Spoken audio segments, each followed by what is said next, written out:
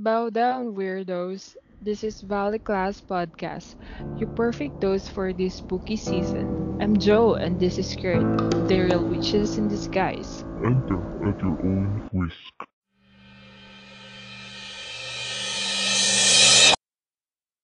And recording. Recording. Okay. Whew. Teka lang. Okay. Okay. Mamaya tulog kami ni Joe, nakaano na pala kami sa presinto. Nag-aantay na pala, may file na pala kami sa ano. Anyways, yan. Okay, anyway, highway. Hi. So, hey guys! So, welcome back to another episode of the Valley Class Podcast. Hello, Joe. Hello, guys. Hey guys! Naririnig niyo ba yung intro namin? Ang ganda-ganda na. Humble lang kami. Pero maganda talaga. Ay, kahit pa paano Hey, nag-improve. Ha? Kahit pa paano nag-improve tayo. Oo naman. Tsaka ano daw. Basta daw walang tawa-tawa. To seryoso na nga kami. So Seryoso. guys, as you can see naman sa title, Mhm. I mean, kayo ay makakarinig ng true horror stories. Tan, tan, tan. Dun, dun, dun. Insert, dito. Sound Scary effects. music. Yes, scary. Music Nag-ano kami. Syempre sa lang namin, sa close, relative, ganyan, para hindi kami makopyright. Oo. Kasi mahirap kapag sa kami kumuha. True. Website. Mm-mm. Yan. Mahirap na baka mamaya marinig nila tapos walang permission. Biglang, okay, shut down, goodbye. Hindi pa namin siya naaayos sa ganong level. Pero, siguro, di ba? Kuha tayo. Yes. Mas kailangan talaga ng permission. Mhm. Always. Alam mo naman sa panahon ngayon. Mamaya tulog kami ni Joe, nakaano na pala kami sa presinto. Nag-aantay na pala, may pala. file na pala kami sa anyways, yan. Okay, anyway, highway. Hi. So, let's get started. Okay. Okay.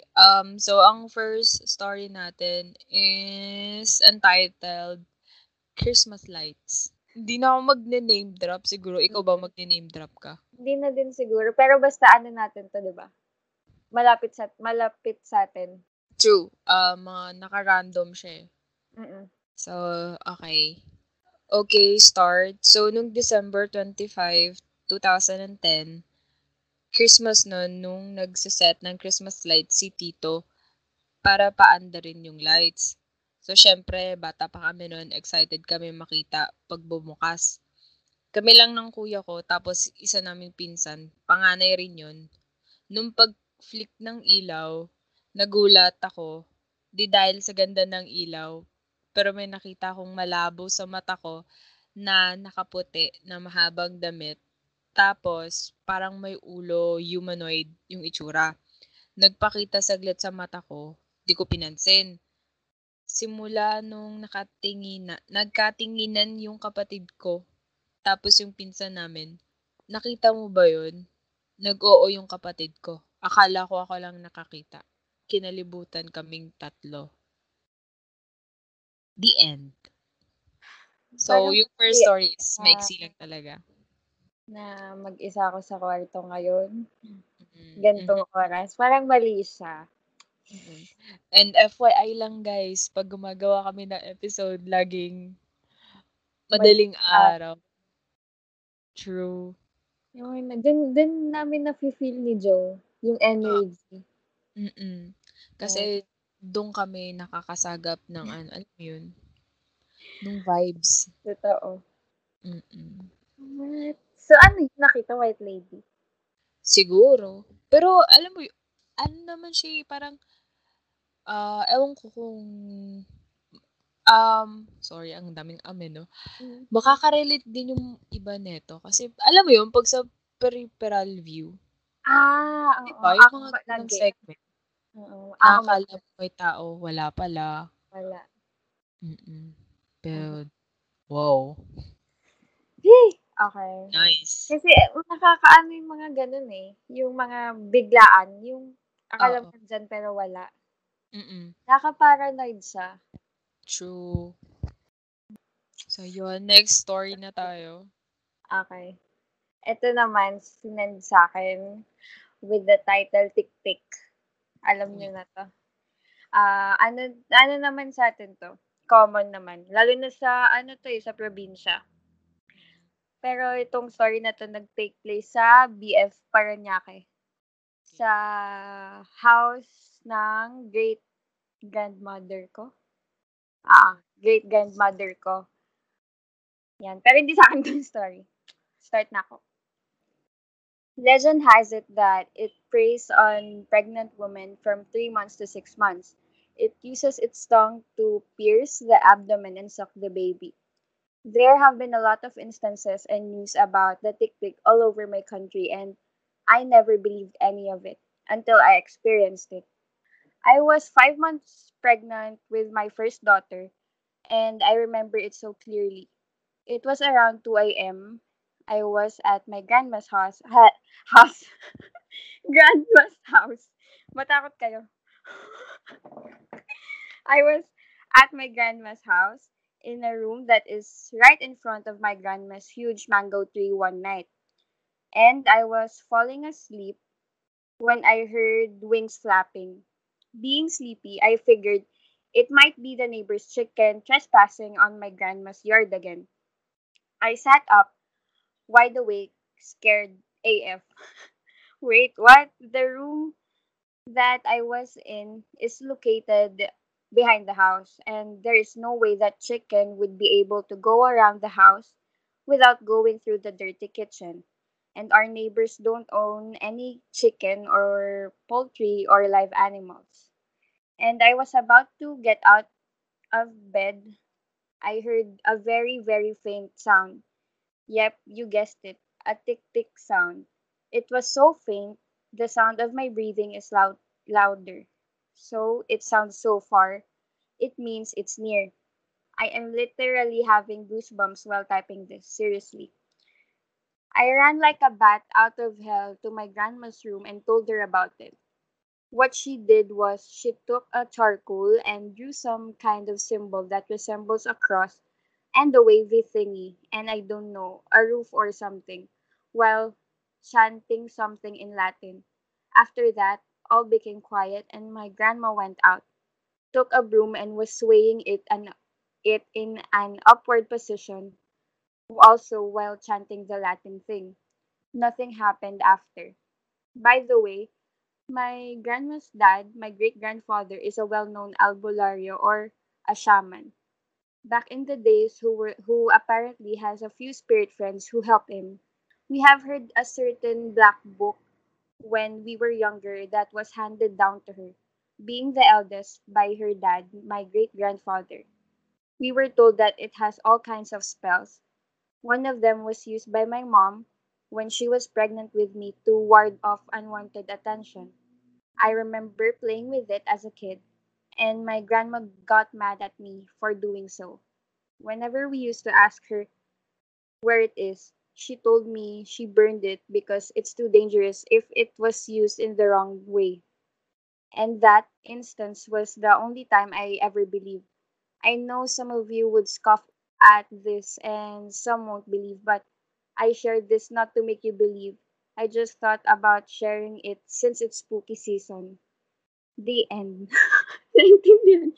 Hindi, ano siya, sa Tiktik. Meron talaga siya sa kasi yung bahay na yun sa BF, matagal na talaga siya.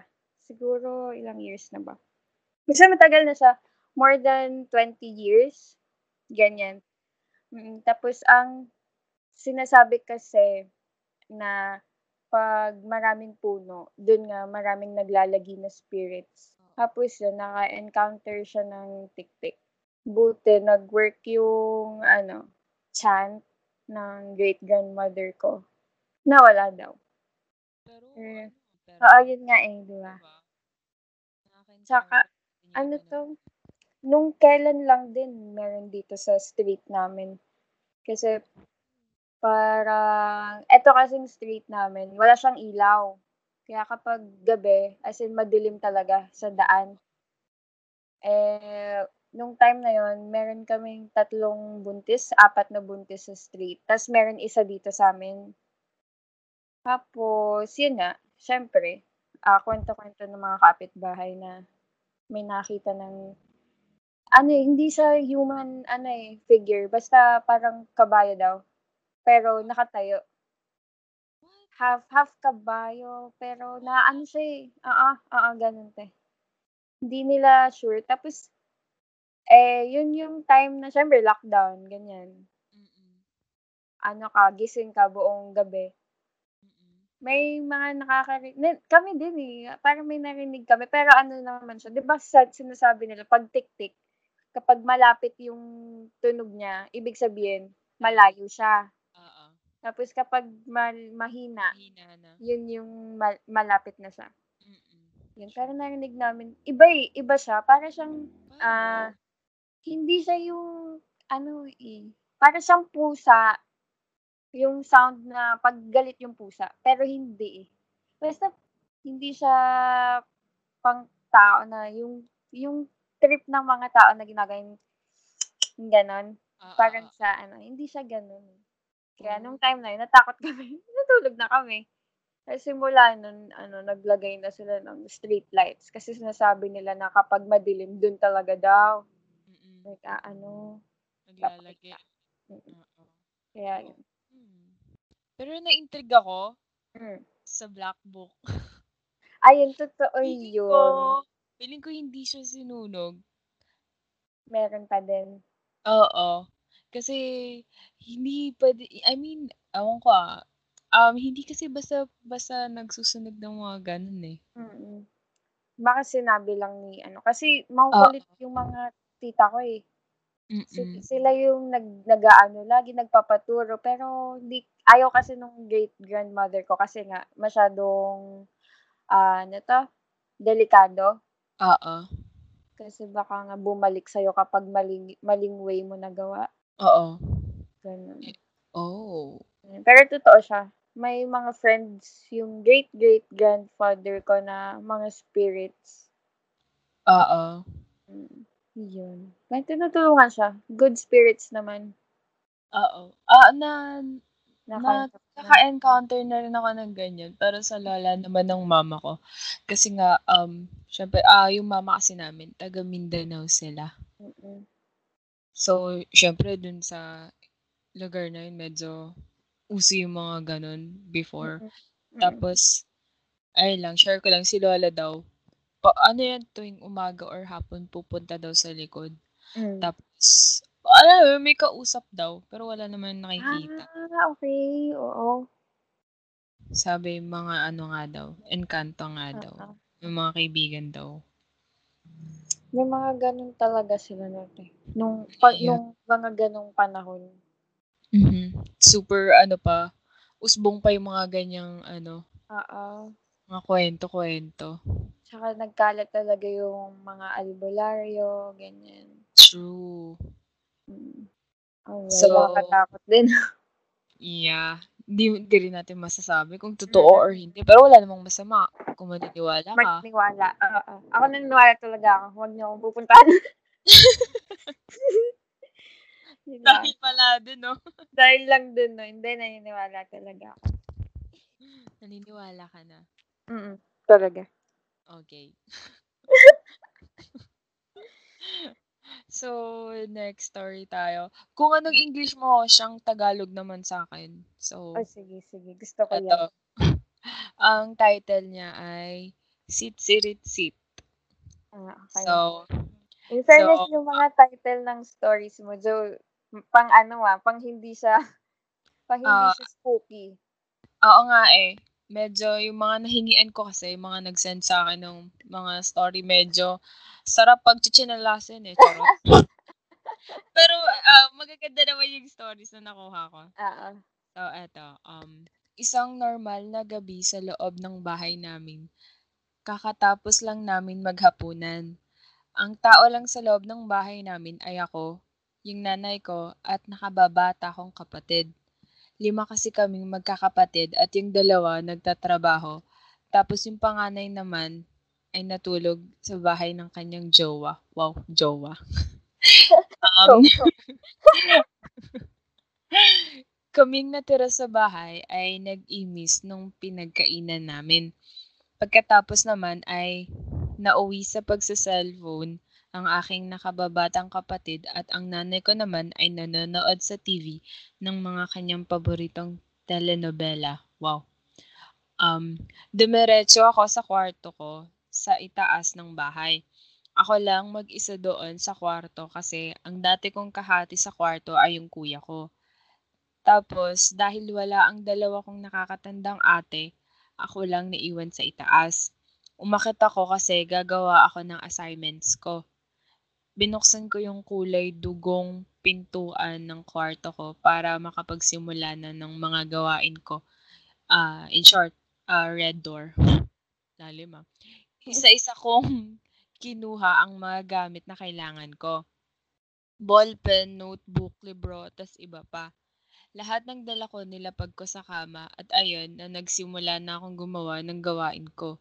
Sa loob kasi ng bahay namin, sanay na kaming palaging maingay dahil ngang marami kaming magkakapatid, kaya kapag may naririnig ako, di ko na lang pinapansin. Pero nung gabing yun, yung narinig ko, nakakapangilabot. Sa gabi na yun kasi sobrang tahimik, lalot na ako lang mag-isa, nasa second floor ng bahay namin. Kaya yung narinig ko, malinaw na malinaw, tumatak sa utak ko. Psst! Isang sitsit na bahagya lamang na tumindig sa tenga ko. Nung una, hindi ko siya pinansin kasi nga mahina lang ito kaya akala ko may naririnig lang ako dahil nga sa sobrang tahimik. Maya-maya, naulit na naman nung malinaw na psst sa tenga ko na medyo malakas na kesa nung una kaya bahagya akong naalarma. Lumingon ako sa kanan na kung saan ko siya feeling kong narinig pero ang sumalubong sa aking mga mata ay yung bintanang kadiliman ng gabi lang ang dala. Wow. Pagkatapos naman ay lumingon ako sa kaliwa na kung saan yung lamesa at yung daan papasok lang ng kwarto ang nakita ko, pati yung aparador nakatapat ng lamesa. Dahil wala naman akong narinig, bumalik ako sa binasa ko at ginagawa ko. Makalipas na naman ng ilang minuto at binalikan ako ng maninitsit na ito pero sobrang lakas na. Parang nasa tenga ko lang yung sumisitsit. Agad akong tumingin sa paligid ko na wala namang nagbago maliban sa isang bagay. Yung pulang pintuan ng kwarto ko ay nakabukas na. Nasa pagkakaalala ko ay sinarado ko bago ako pumasok. So, yun. Guys, ang lalim. Yan yung... Dumugos saglit yung tenga ko. Totoo. Wait, hawak ko yung ilong ko. Hawak mo ba? Ako medyo pinipigilan ko yung pagdugo ng tenga ko eh. Joke. Wait, yan yung bahay niya. Oo. Bahay namin. So, nagalit ko sa kapatid. Oo. Yung galing next week pala, medyo pass ako next week.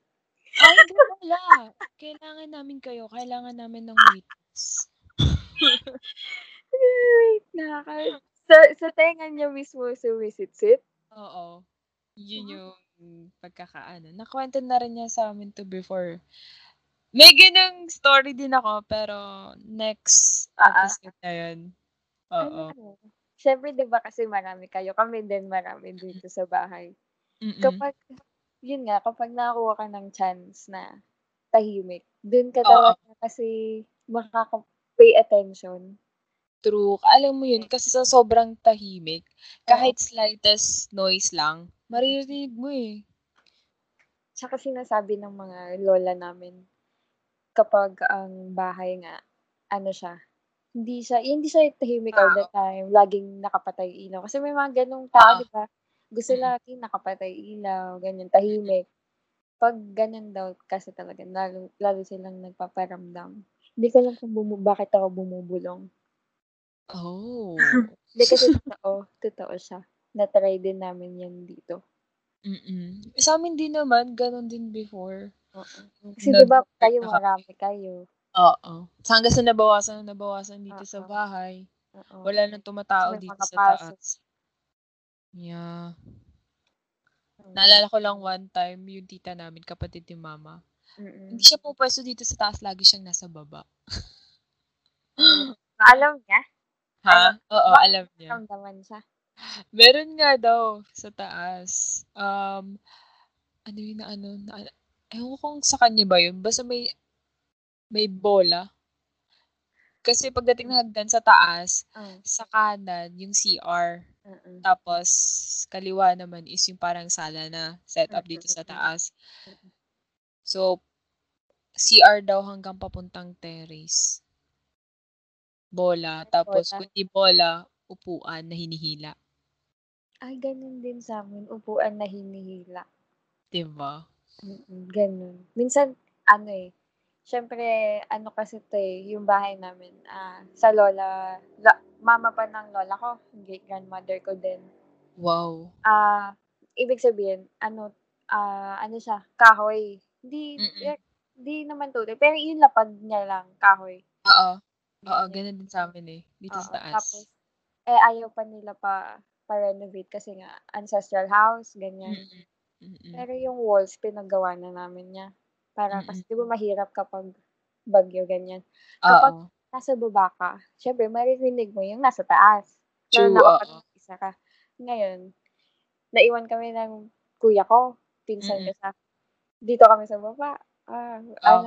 Siguro, 1 week pa lang, nung pagkamatay ng lolo ko. Yan, may mga time na makakaamoy kami ng kape. Oh. Tapos may naglalakad sa taas. Oh! Yun yung hindi, syempre nung una, hindi ka matatakot kasi syempre gusto ko nga makita yung lolo ko eh. Oo. Syempre nung nung tumagal Medyo na. katagalan. Oo, meron talaga. Oh. Nag. Masasabi mo na yun, okay na ako. Oo, alam ko na po. Ay, ang problema nga, paano kung hindi yun si lolo nga eh. Oof. Yun na. Kasi, Yun lang. yun nga. Masyado nang matagal tong bahay na to. Yun lang. Diba? Yun ang mahirap kapag ancestral house eh. Oo. Diba? Talagang madaming experience. Tsaka madami na rin kasing memories na nangyari. So, yun. Hi, okay. Kwento na yun, oh. Tuloy pa ba natin? Tuloy pa natin to. Takutin natin sarili natin. Tapos magpapasama sa CR mamayang gabi, no? Ano pa? Ay, wag mo naman.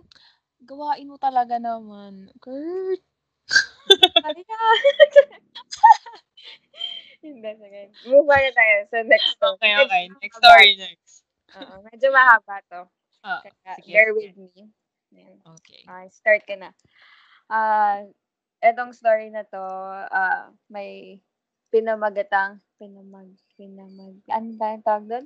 Basta title niya, The Devil's Mountain. Basta, nag-try ako mag-Tagalog talaga.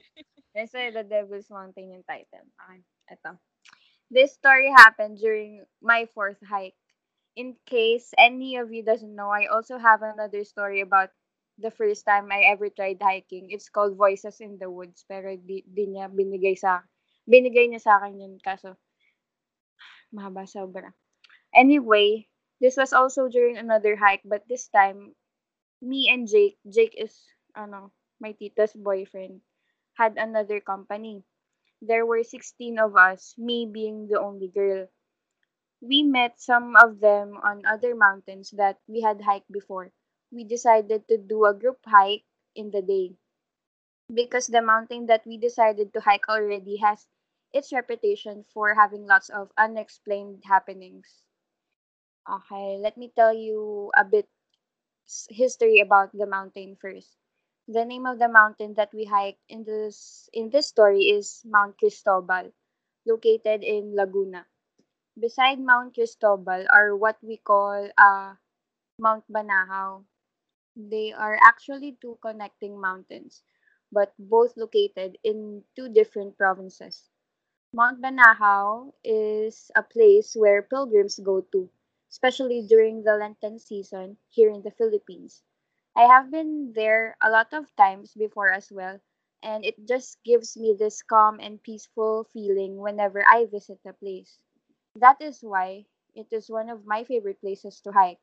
It has been dubbed as the Holy Mountain, both by locals and pilgrims, and I believe it is true. It's because I never experienced any weird stuff there. Now, Mount Cristobal, on the other hand, is notoriously known as the Devil's Mountain.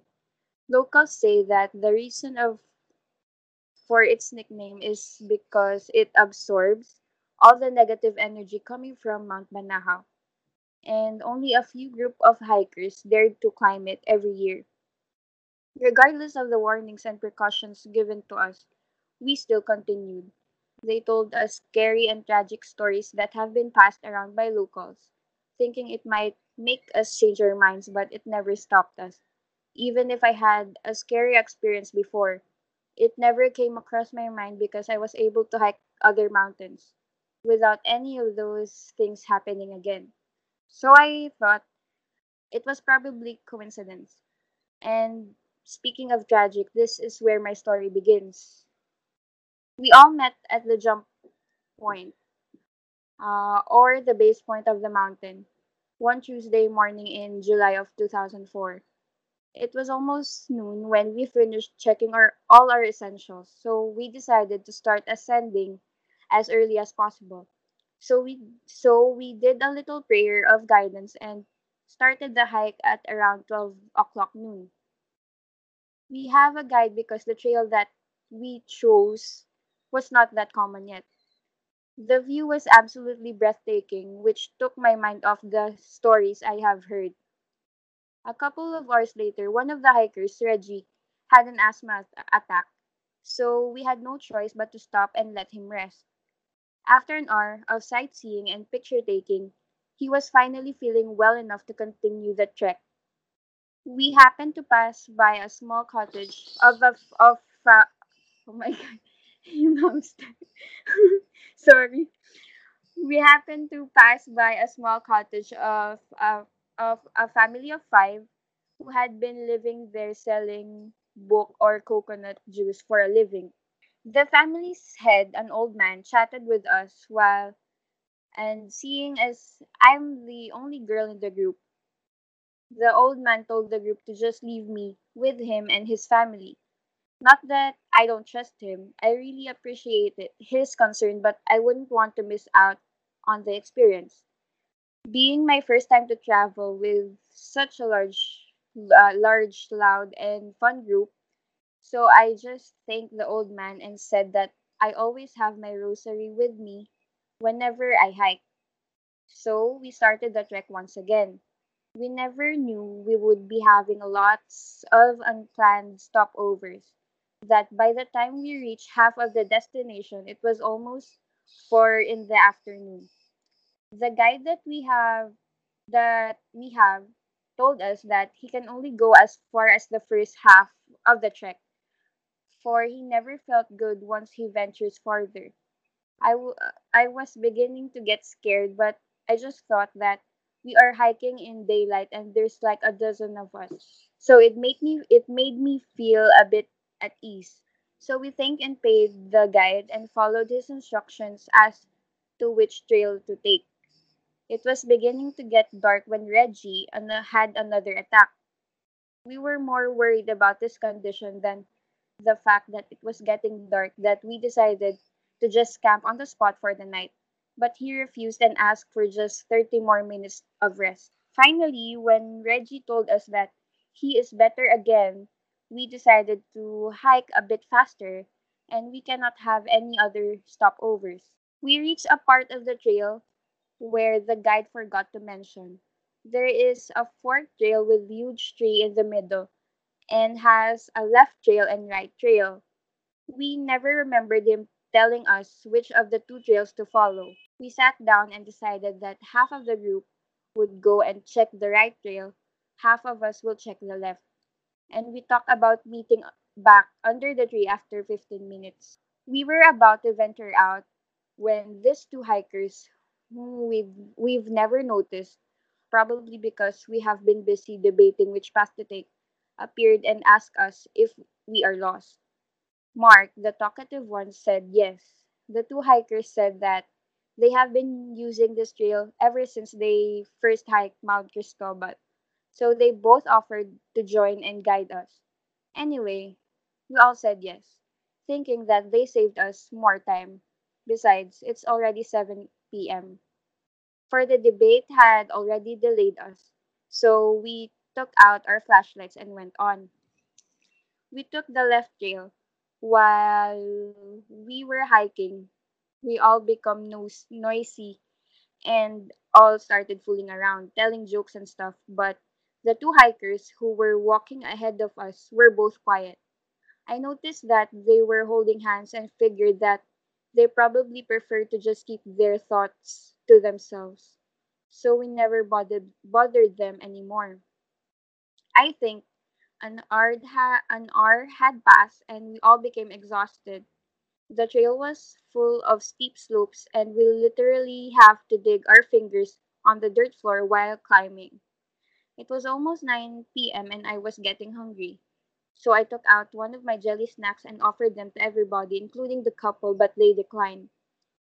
A few moments have had passed when the girl said, "Malapit na tayo." So we all walked a bit faster, eager for some sleep and food. It started to rain, so aside from being tired and hungry, we were cold. Raymart, the wackiest of all, was one walking just few feet behind the couple, and he kept asking the couple questions every now and then. But all he got as a response is, uh-huh, yes, no, and maybe. He looked funny because he was holding a huge flashlight that almost looked like what Coast Guards use for search and rescue. The couple turned left and so we followed. We reached a small path full of tall, sinister looking trees and plants with thorns. Some of them scratched my face and my arms. The guy said, "Andito na tayo, bilisan nyo bago pa lumakas ang ulan." Fortunately, the rain stopped after a few minutes. We were all walking in silence when suddenly Raymart's flashlight went off, as well as the rest of us. There were five of us holding flashlights, and it was just weird that every single one of them just went off at the same time. Raymart was hitting his flashlight to make it go on again. The sky above could not be seen that much because there were lots of trees, and the moon lay hidden behind the clouds, so it was really dark. Raymart just kept on walking behind the couple while trying to make his flashlight turn on again. It was hard to walk on the path because it was already muddy and slippery from the rain. So we tried to ask the couple if they have spares. But we can't see them, and neither of them answered as well. So Jake thought they already went ahead. We were slowly walking, one step at a time, and we were all groping for each other's arms. When all of our flashlights turned on again, Raymart shouted triumphantly. Then, he suddenly cursed and shouted, "Shit! Huminto kayo! Hinto! Teka lang." We were startled by his behavior and I said, "Tol, wag ka magmura ng ganyan kalakas dito. Baka may magalit." So we stopped and asked him why, but he never answered back. So Miggy shone the flashlight on Raymart to see clearly. What we saw almost made us jump. We saw G-Boy, the youngest one, struggling as hard as he could to keep hold on Raymart's backpack strap. Raymart was dangling and about to fall on a 250 or God knows how many feet ravine. I screamed and I told them to stop G-Boy and Raymart. And we finally got Raymart out. We asked him what happened. He was literally shaking from head to toe, from being cold and shocked, and he said that he was trying to follow the couple when his flashlights came back to life and just saw he was about to fall. He pushed G Boy back behind him so he won't take any further step. Fortunately for him, G-Boy managed to grab his backpack and saved his life. We all walked slowly back to the old path where we took before turning left, and we are all panicking, thinking that the couple might have fallen as well. But Bangkoy said that we should have heard them scream if they did fall down. We never heard any kind of noise except for Raymart's shouts. We just thought that they probably took a path which we never noticed. Seeing it was very dark, they probably thought we're still behind them. What puzzled us, in fact, is the fact that the couple even never bothered to look and check if we are all okay. After all, I'm pretty sure my scream reached as far as the neighboring country because it was so loud. We tried to look for the real paths ourselves, and it took us one more hour to finally reach the campsite, and there were few campers as well. The end. Ah, yung ano neto, ang haba, inano ako. Actually, Wow, meron pa siya. ganda. Meron pa siyang kalahati, pero sobrang ano kasi, dami ng ano. Basta, ang sinabi ni tita ko, pagka dating nila dun sa campsite, may mga locals doon. Tapos, Oo. tanong sila kasi nagkwento sila na eto nga yung isang kasama nila, mahulog na, ganyan. Nagtanong sila, "May lumapit ba sa inyong dalawang magsyota? Nakita nyo?" Gumanon. Tapos Mm. sabi nila, "Opo, meron po. Tinulungan nga po nila kami na hanapin yung lugar nito." Tapos sabi nung locals, "Nagpakita din pala sila sa inyo." Meaning, yung couples na nakita nila, sila hikers din sila na feeling daw ng mga locals nahulog kung saan mahuhulog na yung isang kasama nila. Tas hindi sa sobrang lalim nung napaghulugan nila, hindi na nakuha yung katawan nung Oh, dalawang mm. oh my God, goosebumps. Tas hindi lang daw sila yung nakaranas ng gano'n, marami na daw kaya ano daw, hindi daw nila napansin kasi nakwento nila, yung buong story na yung isa laging hinihika, yung Oo, laging maraming stopovers, ganyan. oo. Kaya sila ginabi. Parang sign na daw yun na dapat hindi na nila Tinuloy. yung pag-akyat nila. Oo. Yun. Wow. Kaya, yun lang. Maano yung si tita ko maano siya mag-hike. Ano Sa, siya, active siya sa mga hiking. Tapos, yun. Ito daw experience na to, yung pinaka, parang naano siya, na-alarma nga.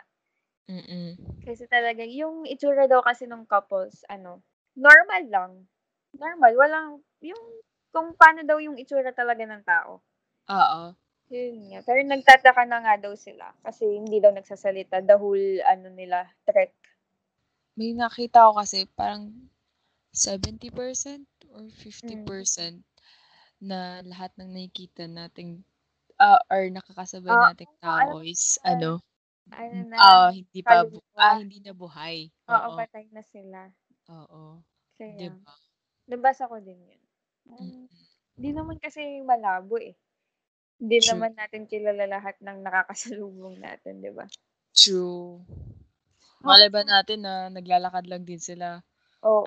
Normal akala nila buhay pa rin sila pero patay na pala ano. Oo. Wow. Kaya yun. Kasi yung pala, yung ending nung sa story ni tita, na bago sila bumaba ng Mount Cristobal, nag-offer sila ng prayer, lahat sila. Oo. Para din sa couple. Sa couple. Pero sana yung mga lokal, nagbibigay na sila ng warning. Pero di ba parang yung isa, pinapa-stay si tita? Kasi siya lang babae 16 sila, tas siya lang mag-isang babae. Medyo kasi siya. Awan ko, siguro natatakot din yung mga locals na, uy, wag kayo dyan, ganyan.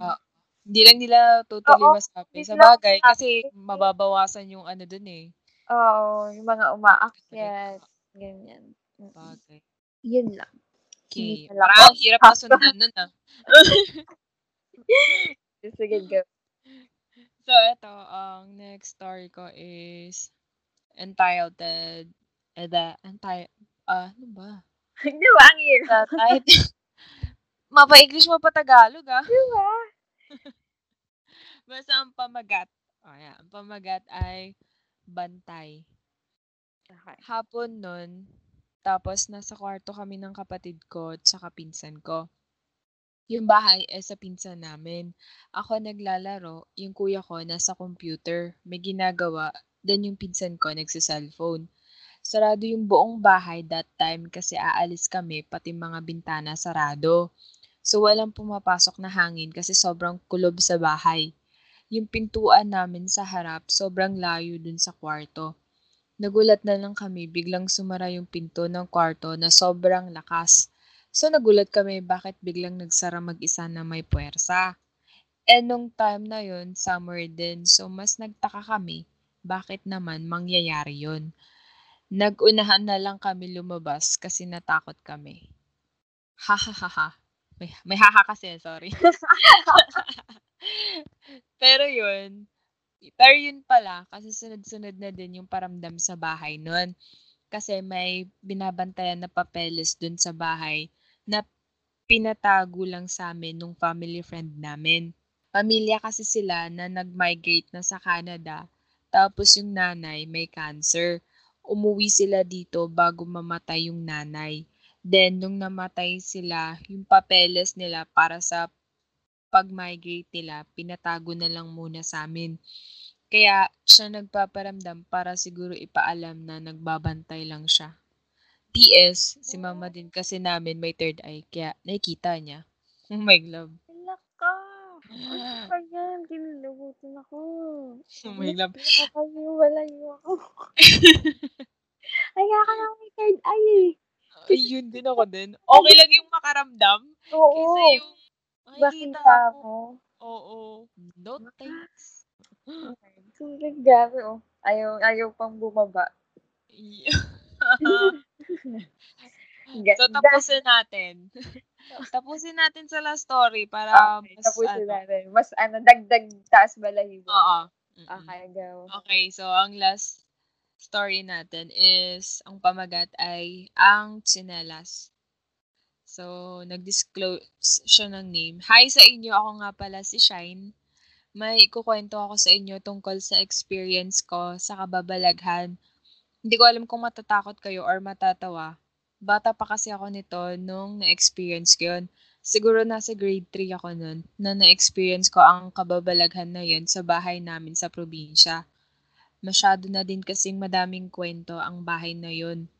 Yung experience ko sa bahay na yun is pag-urong ng mga upuan na wala namang gumagamit, yung upuan na kasing yun, dun kami umuupo pagkakain. Kumbaga, dining table ba yun? Ewan ko kung anong tawag dun. Nagising ako mga hating gabi kasi naramdaman ko parang nauntog ako sa paa ng upuan. Naalimpungatan ako tapos bigla ko narinig yung mga upuan na umuurong. Yun bang parang mauupo, ganun. So, kala ko wala na. Hindi ko pinansin, talikod uli ako. Maya-maya, may narinig akong tsinelas na naglalakad palapit sa akin. Tapos, doon lang ako nakaramdam ng takot kasi sobrang dilim ng paligid. Yung mismong sala, madilim. Doon kasi ako natutulog. Kasama ko lola ko sa mahabang upuan, ako naman sa sahig. Okay, so yung lola niya is nasa upuan, tapos siya naman sa sahig natutulog. Kaya akala ko, lola ko, kinapa ko si lola. Pagkapa ko, naramdaman kong lola ko yun, tulog na. Lalo akong pinagpawisan ng malamig sa sobrang takot. Ginawa ko, pumulupot ako ng kumot habang hawak-hawak ko si lola sa damit. Tapos, yung tsinelas, naglalakad na sa uluhan ko. Kaya gusto kong sumigaw, pero yung takot ang nauuna, kaya di ko makasigaw. Di ako makasigaw. After ng experience na yon, lagi na ako tumatabi sa lola ko kahit masikip na kami sa upuan. Kala ko wala na yon, na yun na lang yung last. Pero every night ko siya nararamdaman at naririnig. Sinabi ko sa tita at papa ko, pero di sila naniniwala. Baka daw guni-guni ko lang. Kaya pag narinig ko yun, niyayakap ko ang lola ko or ginigising ko siya para mawala yung naglalakad na tsinelas at paghila ng upuan. Hanggang dito na lang. Madami pa akong experience pero para sa akin, yun ang legit na nararamdaman ko sila. The end. Ay, Kailangan ko yung, Damn! yung moment na pagkapanya, nandun pala yung lola niya. Oh, magulat ka, no? Hindi kasi ganyan din ako matulog eh. Kailangan talaga yung total darkness. Yung walang ilaw. Basta wala ka talagang makikita. Ganyan din ako. Pag nasa lapag ka pa naman, mararamdaman mo lahat ng galaw. Oo, Saka syempre. marinig mo. Oo. Laka. Hindi ko kaya yun, ah. Tapos, paano kaya pag nakapamo din yung nandun sa Yes unyes? Buti hindi niya ginawa yun. Kung ako din, hindi ko din gagawin. Hindi ko din gagawin yun. Sus. Cannot be. Yung, naano ako yung pagkapanya, nandun pala yung lola niya. Kasi, kung ako yun, sana wala ka dito, wala ka dito. Diba? Oo. Yeah, ano yung muna, sana lola mo talaga yun. Kaso, nandun siya. Ala ka. So, sino yun? Diba? Saka parang laging nangyayari. Hindi lang once. Oo. Every night nga daw eh. Kailangan. Baka may Maigip ka na lang talaga sa dun. Baka may story talaga behind that. Kasi hindi lang isang beses. Di ba may mga ganun, Zoe? Yung, kaya pala, yun nga, yung sa isang story mo na gusto ipaalam na nagbabantay, ganyan. Oo. Na meron lang, pinapaalala lang, di ba? Oo. May ganun. Pero baka meron nga talaga. Siyempre, yung mga ganung, may mga unfinished business pa. Yung mga nagpaparamdam pa. Yes. Yan, totoo sila. Guys. So, guys, kung meron pa kayong mga stories dyan, kung may gusto kayong isubmit, send nyo na lang through valleyclass.podcast@gmail.com. Yeah. Para din, at least galing na sa inyo. Hindi na kami magsisik ng permission pa. Yes. As in, binigay niya na sa amin ng kusa. Walang labis, walang kulang. Lahat, no? O binigay nyo. Yes. Maghahanap ng iba. Guys, valleyclass.podcast@gmail.com. Yan. Send nyo na lang. Yes. If meron pa kayo. Iba. Para ma-feature natin sa siguro next episode. For the next episode. Oh my God. Takot ka na ba, Kurt? Hindi Oo? Ano ba? Strong? Oo, kasi ba? Strong ka, girl? Ay, ako, nilalabanan ko lang. Yan. Strong. Strong ako talaga. Sana. Tiki-taka. Oh, well. Hi. So, I guess this is it. We good? Yeah. We good. I see you next episode again, guys. Okay, guys. Bye. Bye. That's all for today's session. Joe and I are gone for hunting and we will return on midnight. May tonight be the darkest, Scariest night of the year.